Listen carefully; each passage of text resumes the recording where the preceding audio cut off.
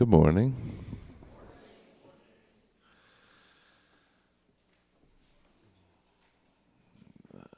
I'm going to start my talk the way I'm going to end it. Alleluia. Amen. Amen means so be it.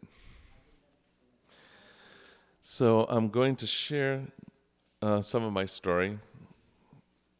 And one of my favorite books, Testament of Devotion by Thomas Kelly, I'm also going to share that. There's several copies down here that anyone who wants it can take after the talk. And in a beautiful moment of divine synchronicity, Mike Hegeman's read from Testament of Devotion, Thomas Kelly, this morning in morning meditation. And when I told him that, he said, I couldn't find the book that I was going to read from, so I grabbed this one off the stack and read my favorite parts. And it wouldn't have mattered either way, but he didn't actually read the passage that I'm going to read, so then you'll get even more. I've written this talk as much for me as for you to remind me where I come from. But first I'm going to tell you a story about my friend Otho Chase. Otho owns a little corner store on Chase's Island off the coast of Maine at the bottom of the bridge. This is one of those little islands that has a road that goes around the coast. And when a car full of people from away drove by and waved, Otho watched. 15 minutes later, they drove by again. They circled a third time and waved weakly, but you could see their heart wasn't in it.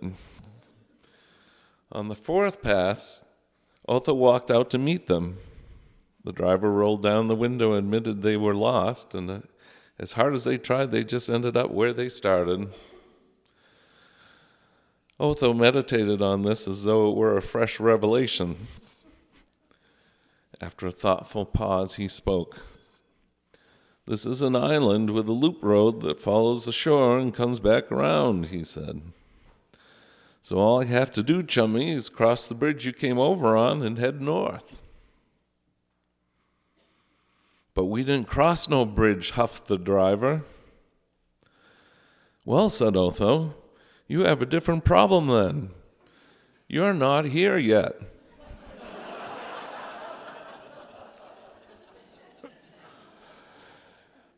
Winni was the place that I discovered that superimposed over our journey is our spiritual journey.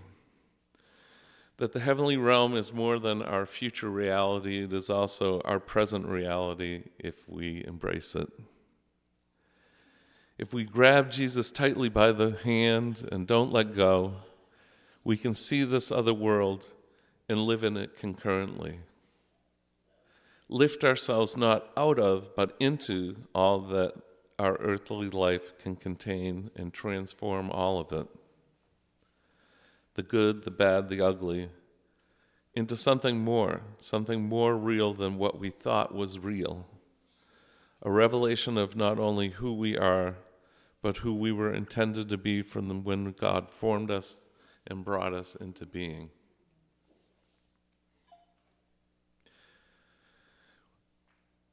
When I forget to hang on to those heavenly things that seem so real, they begin to fade, to slip away, and they don't seem so real anymore because they're part of that otherness, a different realm that is only real in our connectedness with our Creator.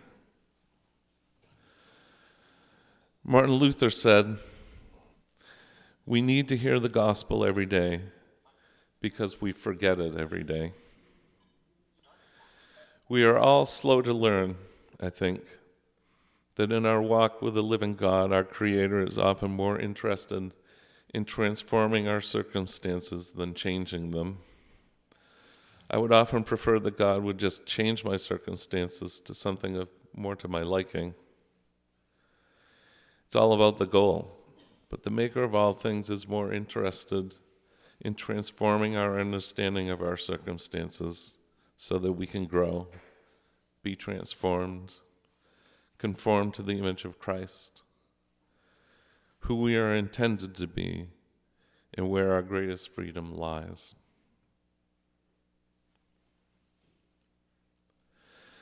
I grew up in the Lutheran Church, first in Falmouth, Maine, where my parents met Joe and Natalie Hackinson, and later in South Paris, a small gathering of painfully shy Finnish congregants, loving but in the most bashful of ways.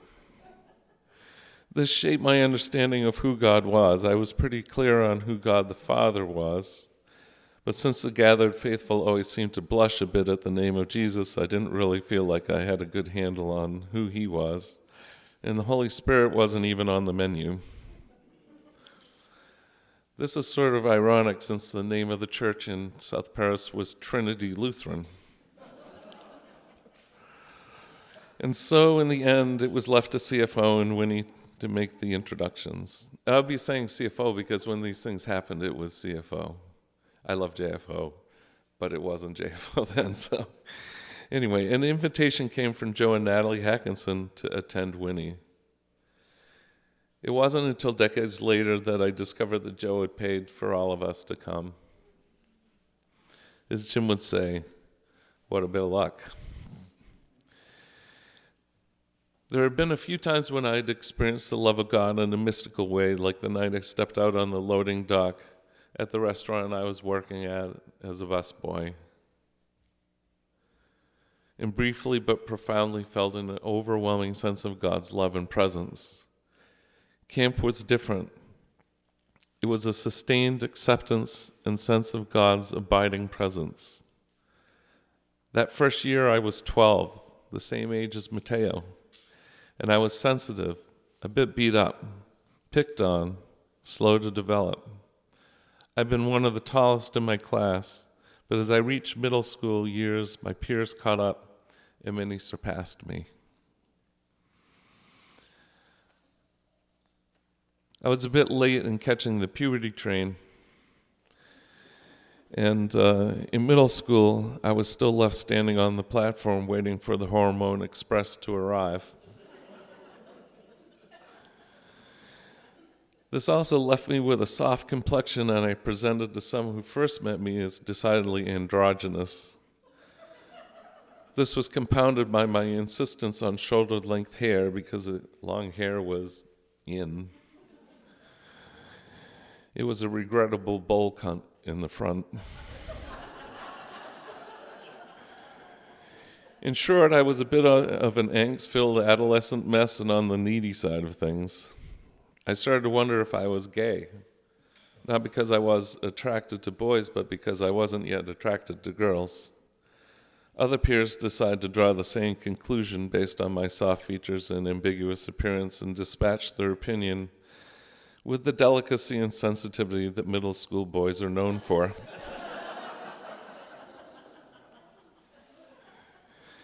So I showed up at camp, and one of my first experiences was creatives in the shed attached to the barn. Faith McKenzie was doing clay. She welcomed me in and explained the process. Grab some clay and make something, however the Spirit led me. As Faith was circulating through the tables, having just met me, she was also working through the question of gender. This was our first year at Winni, and when we were at registration, they made us up new name tags. In my case, they had recycled a name tag from someone named Adele and flipped it over and wrote on my name on the other side. Sometime before going to creatives, I had thought it would be funny to flip my name tag again. So if Faith had been thinking, boy, the Adele name tag pushed her in the other direction. So when she circled back to see how I was faring, she addressed me as Adele, which surprised me, although Lord knows why. When I realized the source of the confusion, I flipped the name tag back and explained. This transaction exposed a raw nerve, would have ordinarily caused me to feel shame or embarrassment, to withdraw. But there was such love and acceptance in the sweet and simple way Faith explained her own dilemma and looked at me, accepted me, embraced me, made me feel welcome. And in that moment, something grew in me And I knew that beyond a loving person in Faith McKenzie, there was a loving God that was bigger than my hurt and my shame, and that cared for me and accepted me at the most elemental level. I was shown the same thing decades later in a church in Toronto, Canada, but we're not there yet. So as I mentioned, Winni was where I met Jesus for real. Speakers often came to the high school group, and Tommy Lewis joined our big circle of chairs and shared. He talked about experiencing God. He was from the South, and this is how he explained it. You could be the world's leading authority on chickens. You could know everything about them, their physiology, what they ate, their habits, how they laid eggs, or why they crowed. You could know everything there was to know about chickens, and yet you could starve with that knowledge. Feed a starving person a chicken, and they would be nourished and revived, even if they didn't know the first thing about chickens. As he spoke, he looked around our circle. And when his eyes met mine, something happened that I can't explain. As he looked at me, his eyes became the eyes of Christ. I felt an overwhelming sense of love. It was probably the briefest of moments, but it seemed like much longer.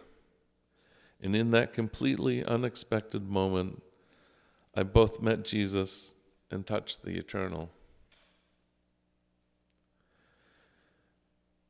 Glenn Clark said, "We take as our source and center the leadership of Jesus Christ as the highest expression and most perfect manifestation of our conception of the character of God. We give him our complete allegiance and loyalty. We are satisfied to belong to him and to him alone. In him we have our power, our peace, our plenty. In him we live, move, and have our being." But for me, Winni's Christology has been best communicated through the music. The Lord knows the way through the wilderness. All we have to do is follow.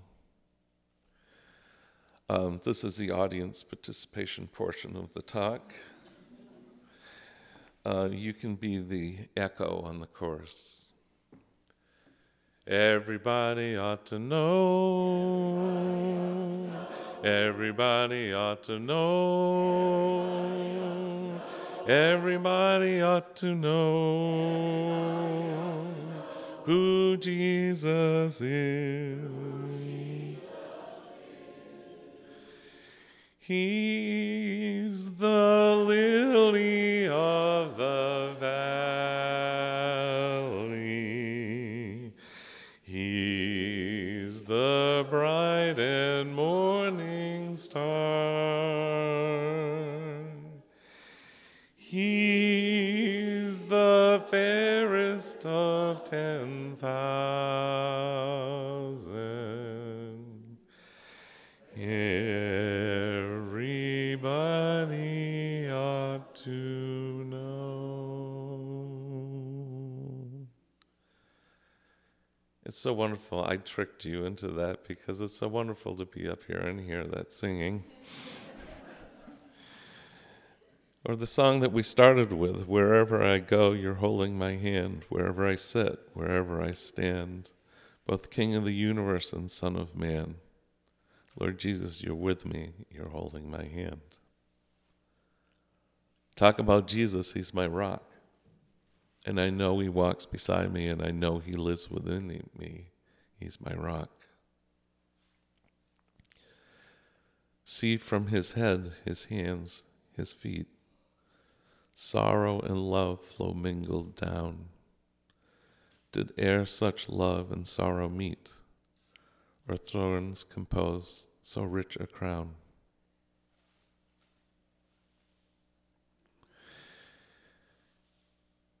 Kings and kingdoms will all fall away, but there's something about that name.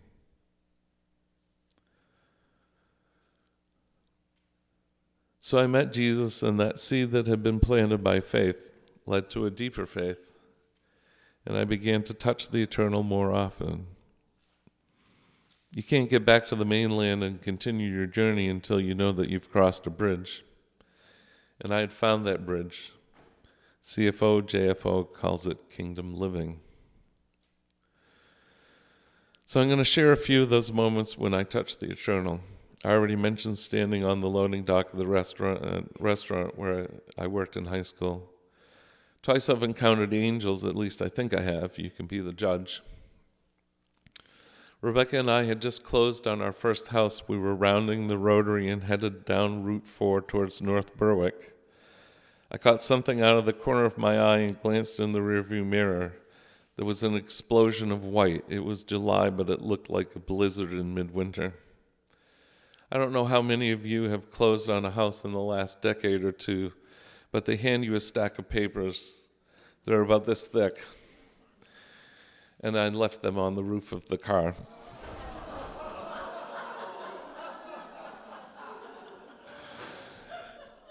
I pulled over. Route 4 is a pretty busy road, and there were more than a few cars whizzing by. There was a light breeze, and the papers were strewn everywhere on the road and gathering in the tall grass on both sides of the highway.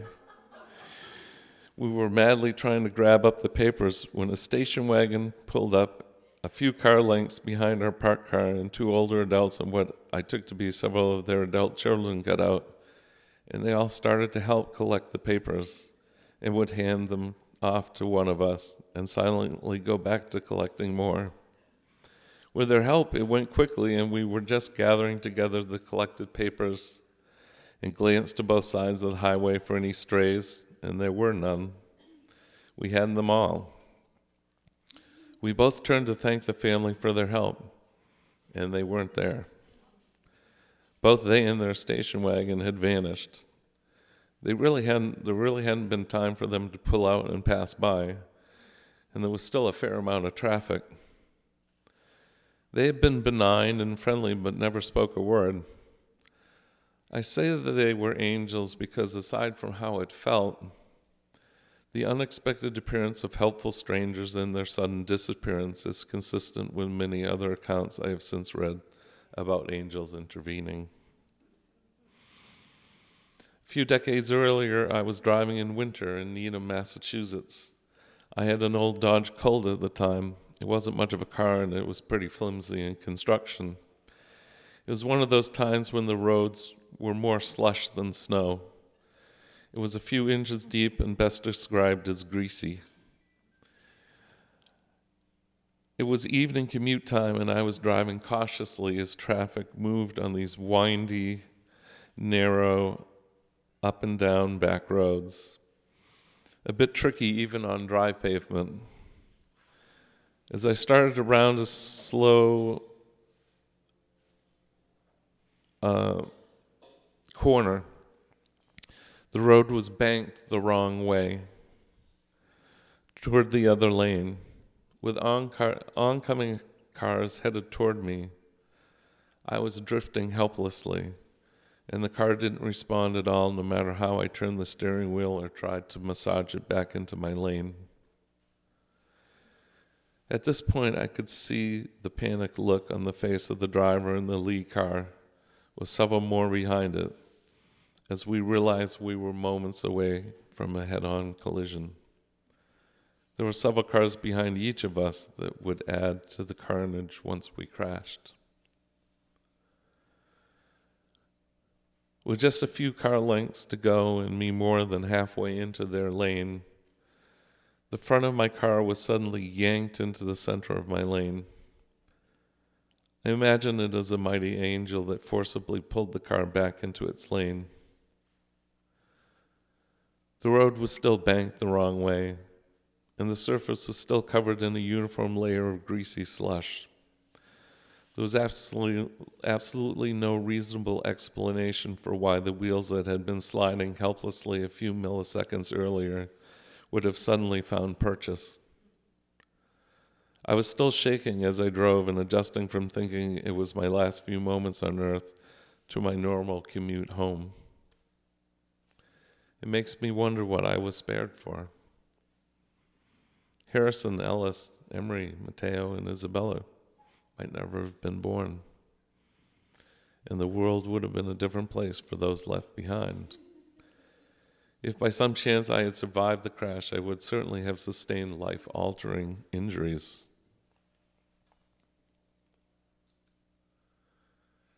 So we're coming back to camp now.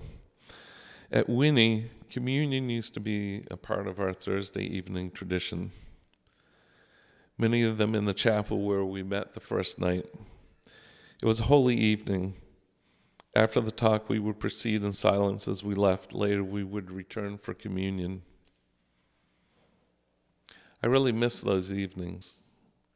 I don't think I'm exaggerating when I say that half the supernatural things I've seen happen at camp happened at communion. When we broke bread together, God always showed up, sometimes in powerful ways. The high school went as a group, and more often than not, would end up deeply touched, tears all around, the spirit stirring. I saw the face of a teenage car thief from the streets of Worcester change from hardened and withdrawn to childlike and vulnerable. I had a friend from camp named Ruth that had asked for prayer. We met weekly outside of camp for the better part of a year, and each time we prayed and talked, she would be overcome by childhood trauma. Every session would involve panic, tears, and sobbing. At times it seemed like there was no progress and we were repeating the same pattern over and over and over, when in reality it was an upward spiral that would revisit an element of the same trauma, but in God's presence and healing light, and was moving ever upward. I'll always remember the day meeting on the front porch when we reached that same spot, and there were no tears, only a great sense of peace in the abiding presence of Jesus. The upward spiral had reached the top of the well and broken into the light. Not long after that, I had a beautiful experience with Ruth. We were here at Winni at Thursday communion service. Ruth became so overcome by the presence of the Holy Spirit that she was unable to walk or even get up from her seat. After the service was over, I stayed with her, and she was eventually able to get up, but was still so wobbly that I had to practically carry her back to her cabin and pour her into her bunk, a bit like the disciples at Pentecost accused of drinking. When I saw her the next morning, she told me that she had stayed awake all night, still bathed in the overwhelming love of Jesus. Years later, in times of great stress or sorrow, she would wonder if that night had truly happened. Ruth had been a regular smoker all of her adult life, but after that evening spent bathed in God's glory, she never again smoked or had any desire to. She would cling to that truth, and it's proof that she hadn't imagined that those things had happened. They really had. In a testament of devotion, Thomas Kelly said this: "The possibility of this experience of divine presence as a repeatedly realized and present fact and its transforming and transfiguring effect upon all life. This is the central message. Once discover this glorious secret, this new dimension of life, and we no longer live merely in time, but we live also in the eternal. The world of time is no longer the sole reality of which we are aware. A second reality hovers, quickens, quivers, stirs, energizes us, breaks in upon us, and in love embraces us, together with all things within himself. We live our lives at two levels simultaneously, the level of time and the level of timelessness.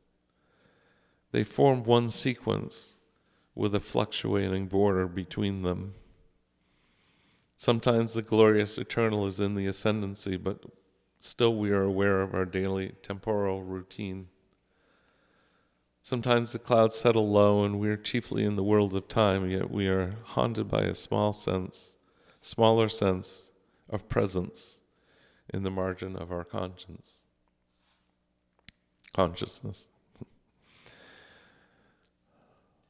I want to talk about divine intervention, those Jesus take the wheel moments in my life that Barbara mentioned when God intervened. I already told you about the car in Needham on the greasy roads. The way that I ended up in college was amazingly providential and improbable, but it would take too long to tell that story. But it did change the course of my life. I had another encounter that is harder to quantify. My first job out of college was at Standard Oil Research and Development in Cleveland, Ohio, the home of Jan Marshall. Well, I wasn't at her home, but that's where she's from. Yeah. It was a quirky place full of scientists and mathematicians. Nearly all had advanced degrees, mostly doctorates, with the exception of a few interns like myself. I'd wanted to take Good Friday and had asked for it off, and had already made plans to drive back to New England. My boss, Chuck, had sort of a cruel streak and told me at the last minute that I couldn't have it off without offering any reason why. I wasn't sure how serious he was or if he was just toying with me, but on that Thursday I decided that I was going to leave and would be back on Monday. It was a gated parking lot, and I was halfway to the exit when something happened that is hard to explain. It was like in my spirit there was an invisible wall that kept me from leaving. I knew it was God, but I was still struggling with my long weekend plans being ruined. It wasn't a visible wall, and I probably could have driven out if I decided to, but it felt very real and a warning I needed to follow.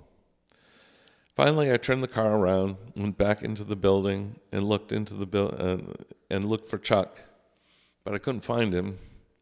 He was already gone. But I did find Chuck's boss, Arnie, who was also my big boss. Arnie wasn't really any nicer than Chuck. Always gave the impression that you were wasting his time and he had better things to do.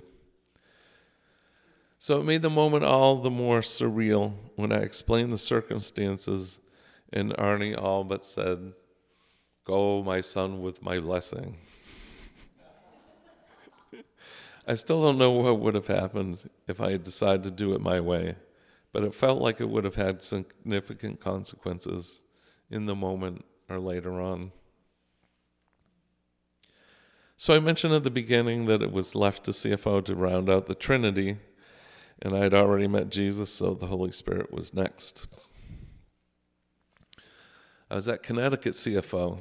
Evelyn Spencer, known as Rev Ev, was the speaker that year, and after the afterglow, we had a second afterglow in her room. Rev Ev, Holly Schreck, Sister Ronnie, and maybe one other were gathered there when I arrived. After a bit, Rev Ev asked somewhat casually if I would want to receive the baptism in the Holy Spirit. There's a great story about Rev Ev that I don't have time to tell, but I'll give you the summary.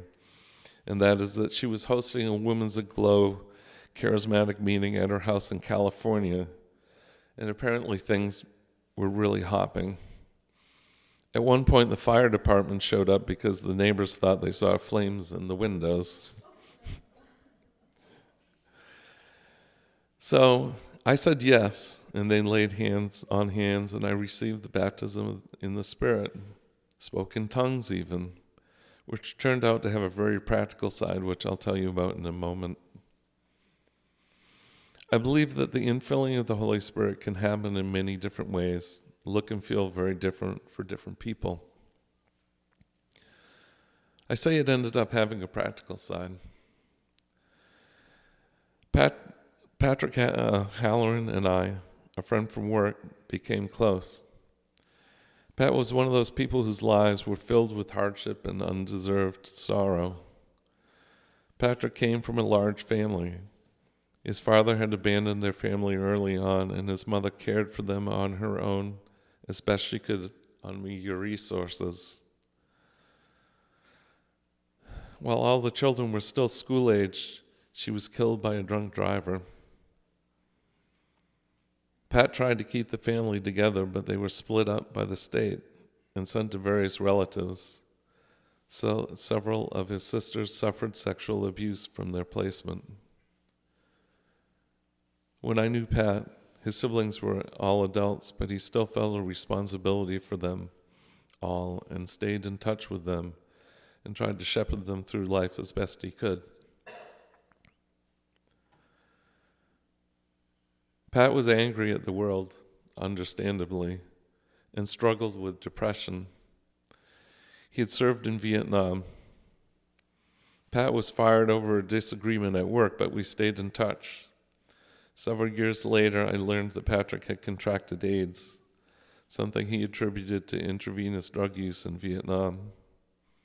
I went to see him at Perkins School for the Blind, where he worked in one of the student resident homes. If nothing else, Pat was a survivor and decided he could no longer afford the overhead of staying angry and surrendered it. In an odd sort of way, AIDS was a great power for good in his life. Patrick was raised Catholic, but abandoned it. But he still believed in a higher power and that God was a personal God. Not long after that, Patrick came to see me at work. I had an office at the time. It had glass in it, but it had a door that you could close. And we talked. It was a good talk. And he was getting ready to leave, and I asked him if I could pray for him. He said, sure. We were praying together, and as it progressed, I asked him if it would be okay if I prayed in tongues. This was a little unusual, even for me. But he said, sure. Again, I'm happy to take the help wherever I can get it, he said. As I was praying in tongues with my hands on Patrick's shoulders, it was like this bolt of lightning passed through me and into Patrick. I felt electricity like a jolt. And as I completed I completed the prayer, and I asked Patrick if he had felt the electricity too, and he said yes. But I didn't need to ask. I could see the amazed look on his face. Neither of us knew exactly what it meant, but I believe it helped to prepare his path forward and gave him peace. I saw Patrick one last time after that, several years later.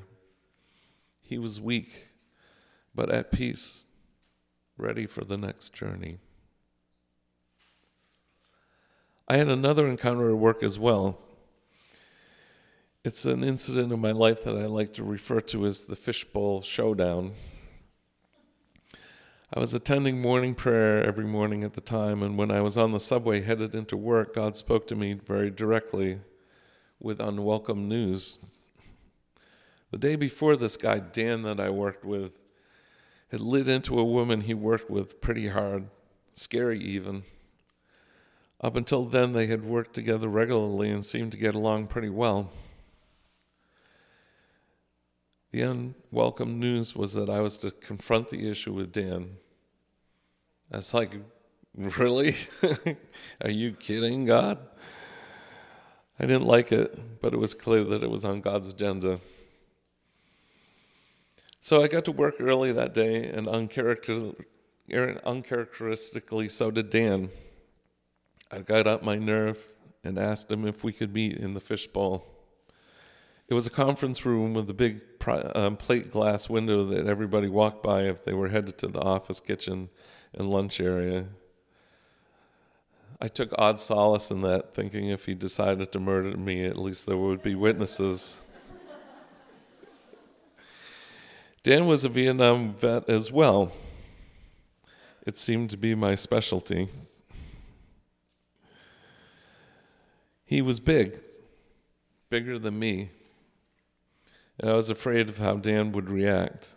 His temper was well known, and I wasn't going to be saying things that were going to be easy for him to hear. So I asked him about the encounter with Nancy, and we talked. He talked about his anger and some of his pains and struggles. And I talked to him about how I had felt impelled to meet, about being on the subway, knowing we had to talk. It could have gone horribly wrong, but it didn't. God's presence in that fishbowl was tangible and real. How many of you have learned that God is the only one who can tell you something bad about yourself and you feel good about it? After that day, Dan showed greater affection and respect toward me. Through God's grace, he knew that I had spoken in love, and he had the courage to accept that love. Not long after that, I entered into a new chapter in my life when I started attending a series of renewal meetings and conferences, many of them at the Toronto Airport Church. This shirt is a relic of that time of my life, which is falling apart, but I refuse to get rid of it. I attended with other CFOs like David Purdy and Holly Schreck from Winni, and Jeannie Gilpin and Elise Palmer from Acadia. I have never before or since experienced the presence of God in such a powerful way. It was a large sanctuary, a converted warehouse, and to enter you went through an open set of double doors, much like these ones over here on the side of the room. At the conferences, there were times when we broke for lunch or time between parts of the sessions and worship. The weight of God's presence in that room was powerful, visceral, and wonderful. But it often made getting back through those doors still standing difficult as you entered into the weight of the Holy Spirit. It was common to see people trying to crawl back to their seats before worship began. I don't foresee that happening here, trying to navigate to our seats under a full-on bear hug from the Holy Spirit. But if it ever did, I would welcome it, because I need a God that's that big. Like the beavers said about Aslan in the Chronicles of Narnia, he's not a tame lion. One of my favorite things to do there was to be a catcher. In the evening, the prayer team would pray for others. Most would end up resting in the Spirit, and I would be there to make sure that they landed gently. People used to ask the head pastor, John Wimber, why people fell down when they were prayed for. And he said, because they can't stand up. Which I thought was a reasonable answer. Like I said, I want a God that's that big, bigger than me. I mentioned being a catcher, but I also sometimes receive prayer, and I wanted to tell you about one particular experience I had. As I received prayer, I felt bathed in God's presence and love. I sort of entered into a timeless place where it was just pure love and an unbridled sense of peace. I had some vague awareness that I had ended up laying quietly on the floor, although I don't really remember how I got there. I could have gotten up, but I chose to continue to soak in that beautiful place and remain in God's company. And that decision was rewarded with a vision. There was a figure arched over like a dancer, knees and face touching the ground, with back arched, and the vertebrae showing clearly through, and I knew that it was me. And in that vision, God reached down, and that form was split.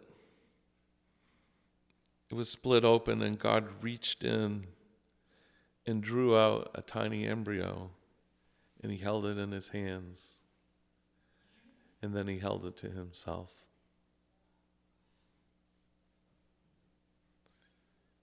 And it was me.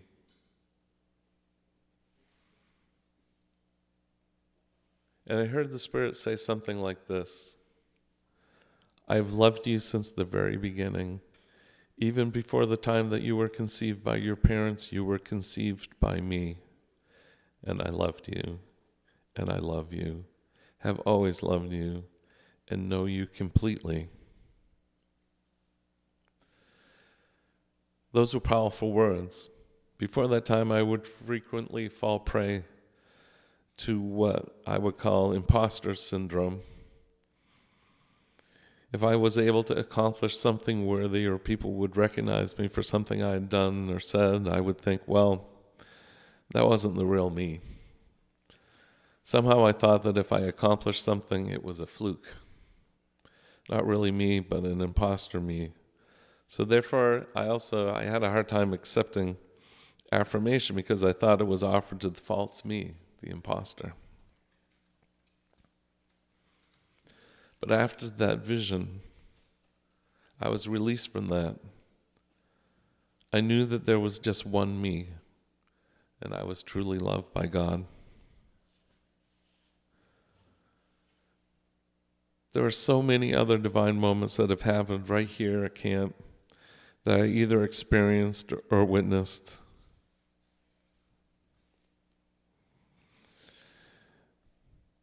Too numerous to name. Like the time that Courtney Edelson staggered out into the rhythms field after a powerful blessing service and declared that she'd been hit by the truck of the Lord. Or the unexpected wonder that David Hodges and I experienced as we watched the northern lights late at night at the beach, with waves of light shooting towards the vortex of the sky over the lake. That was pretty great, wasn't it, David? The many prayer groups where the Spirit showed up and lives were changed, even in quiet but powerful ways. Many times here in prayer, someone speaks the exact words we need to hear, words that were beyond what they could know of on their own, words of knowledge, the Spirit whispering to us in ways that we know can only be for us. Or in a talk, when something leaps out at us and grabs us and transforms us. Or when we lose ourselves in rhythms and in doing so find ourselves. Marsha Brown used to say, come to prayer prep if you want what's fresh off heaven's griddle.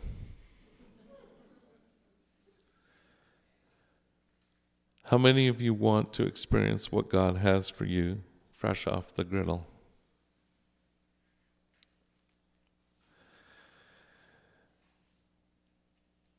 There was this Presbyterian pastor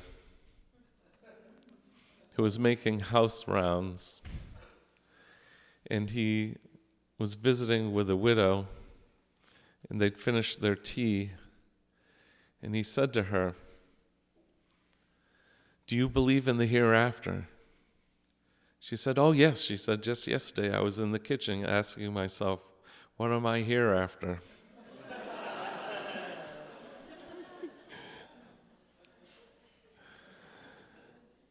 So what are you hereafter? It's Friday morning. We still have a day in the kingdom. You know, expectancy is a powerful thing. Remember who you belong to, and that there's a vast unseen world at our fingertips. This is our journey farthest out, to touch the eternal, to enter the fourth dimension, to be one with our Creator. Tomorrow we return to the proving grounds. But for this day, we're still on the training grounds. learning to become athletes of the Spirit.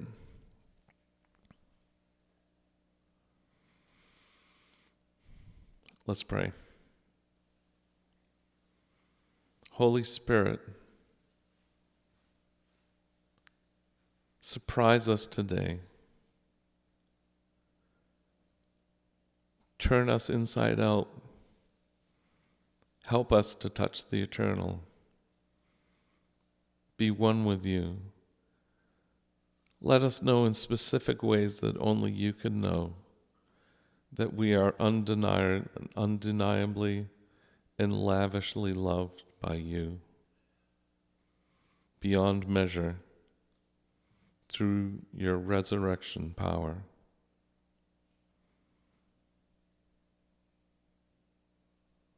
Hallelujah. Amen.